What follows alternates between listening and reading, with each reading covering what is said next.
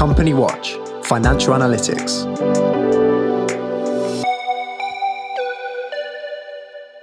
Hello, everyone, and welcome to the fourth episode of our Company Watch Coronavirus podcast. I'm Jo Kettner, CEO of Company Watch, and I'm joined by Nick Hood, Financial and Commercial Risk Analyst. Welcome, Nick. Good morning.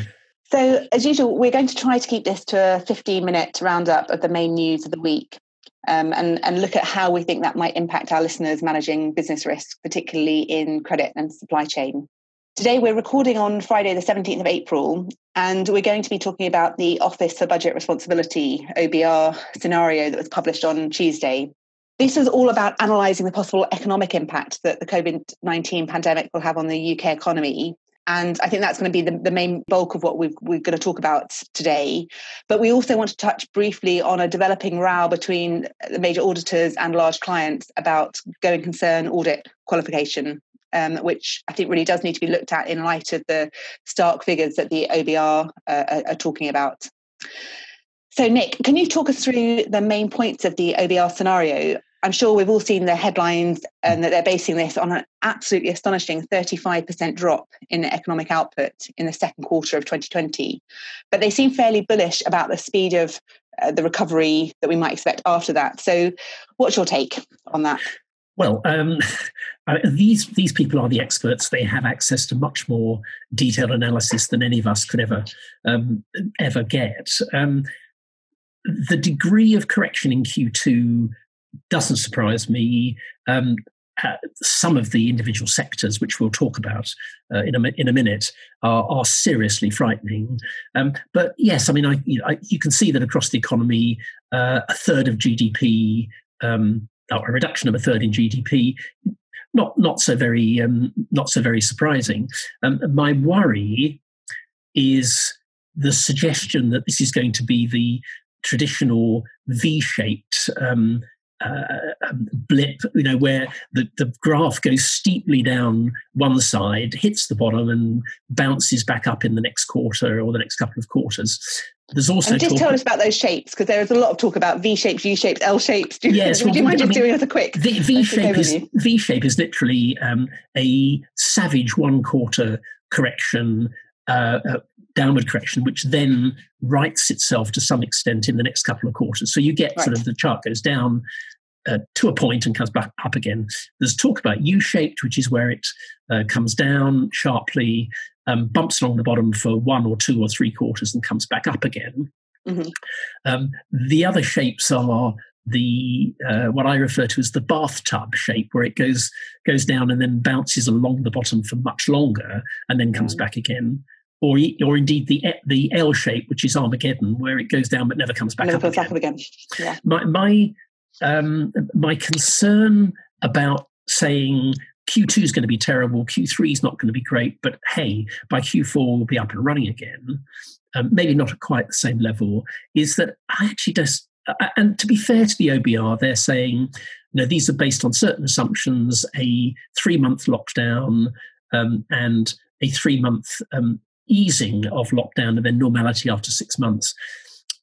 The more we know about the virus and the health issues, the less certain that outcome is, because now we're talking about going in and out of lockdown according to changes in infection rates. And no sign really of an imminent vaccine or anything, which is basically the only way we stop. Well, and lots of people looking at this situation and saying, how can I get back to normal life, even with some wearing masks and gloves and with social distancing? How can I go back to a crowded pub, a theatre? How can I book a flight where I'm shoulder to shoulder with somebody I don't know? So I think there are many uncertainties. So my concern is that certainly we're going to get an awful correction in Q2. We know that. Retail sales in March, biggest drop of all time. Retail footfall in March down 70.1%, and will be worse in April. And bear in mind that the lockdown actually didn't start until the end of March, did it? 23rd of March. Yeah. 23rd of March. So the sectors they highlight are, I guess, no surprise to any of us, wholesale, retail and the motor trade. I mean, it's it's retail, where clearly we have a rash of insolvencies going on. We have a lot of retailers allegedly waiting for the new relaxed moratorium procedure that we talked about in our last podcast to come into force.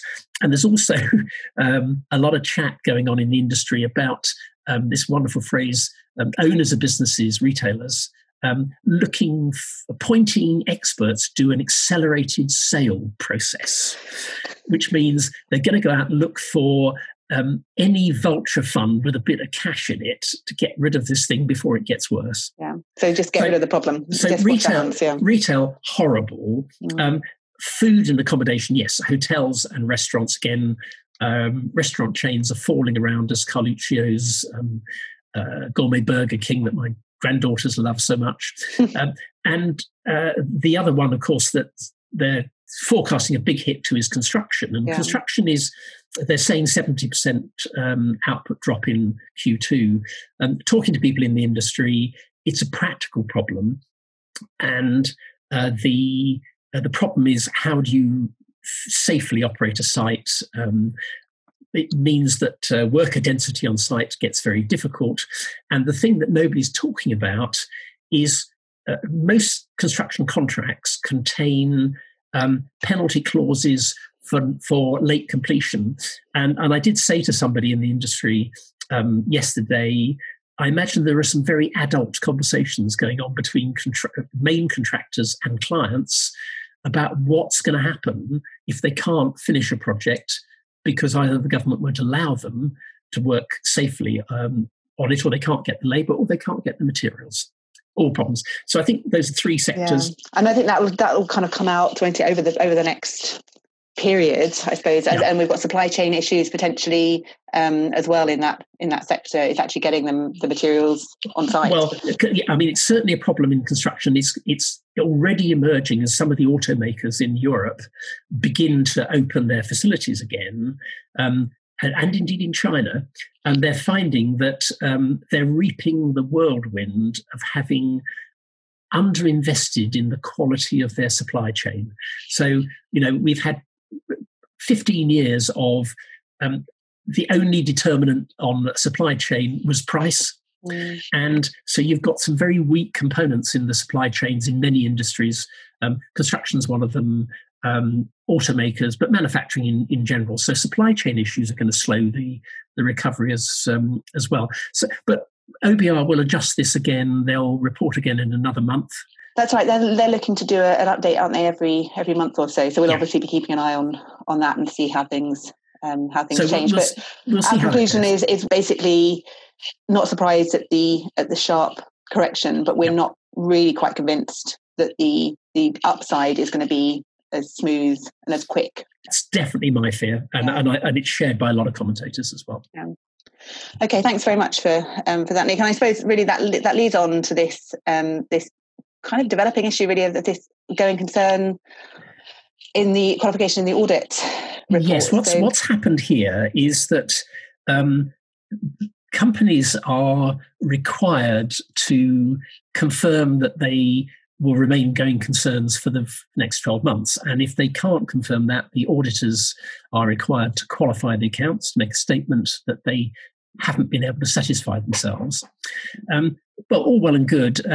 That's the sort of cut and thrust of discussion between auditors and companies, normally academic, because on the whole, in normal times, companies are going concerns. What's happened here is that I think the corporate world looked at the government's decision to relax the sanctions against directors for wrongful trading and said to themselves, how on earth are we supposed to confirm going concern under the current circumstances? We're having trouble forecasting a week ahead, never mind 12 months ahead. And so the expectation was that maybe there would be a little bit of slack cut in this area. And the FRC, the Financial Reporting Council, came out immediately saying there can be no relaxation of this. It's more important than ever that auditors and companies address this issue, and if there has to be going concern qualification, there has to be going concern qualification. Now, Forget the reputational damage for the big companies, the listed companies. The problem is that a going concern qualification triggers many loan and financial overdraft covenant breaches. It's a requirement of many funding arrangements that the companies are going concern for obvious reasons. What happens? And so if you breach a covenant, what are the implications there? Well, is that the bank can call the loan. Or so can terminate immediate repayments, potentially. Yeah, and I hark back when I think about this to a case about 4 years ago when a well-known sofa retailer went into administration with substantial millions of pounds of money in the bank because it knew it would run out of money before the next Christmas trading season.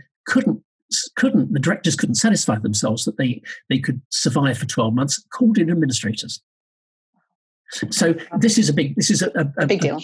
A big deal, and it'll be interesting to see how that plays there's out. A little silver lining here. We said in terms of the deferral of accounts, you can defer your accounts for 3 months. 3 months at Companies House.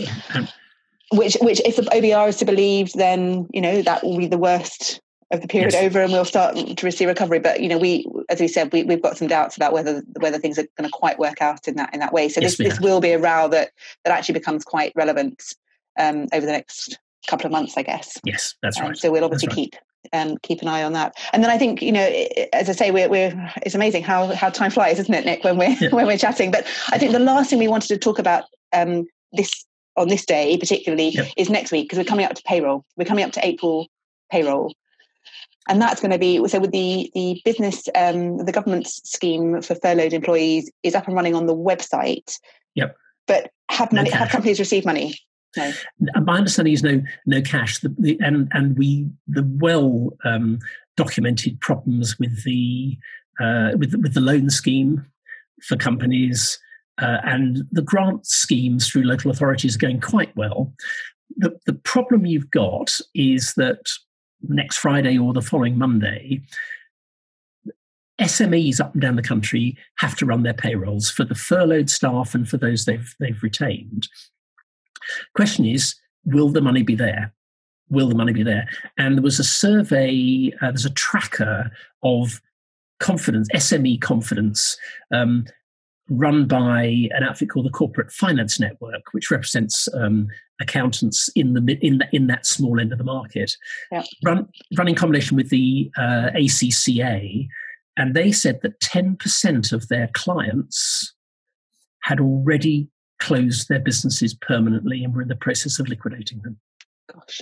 And that's shocking. I mean, even we don't know how representative that is of the economy as a whole, but anyway, that's pretty shocking figure. And 38% of the clients, and it's a survey of 12,000 companies. Mm-hmm. 38% of those clients didn't believe they would be able to access the cash to survive another 4 weeks of lockdown. So next week's highly critical, as are the 3 that follow, but next week particularly so. People don't have to pay their VAT. The March quarter VAT, that's good news. But will these? And we do wonder whether the mid of the month PAYE that's due to HMRC, so from the March payroll, whether that will have been paid. People, the decisions being made about that. We have no way of knowing. And the government, I suspect, are probably unlikely to disclose that information.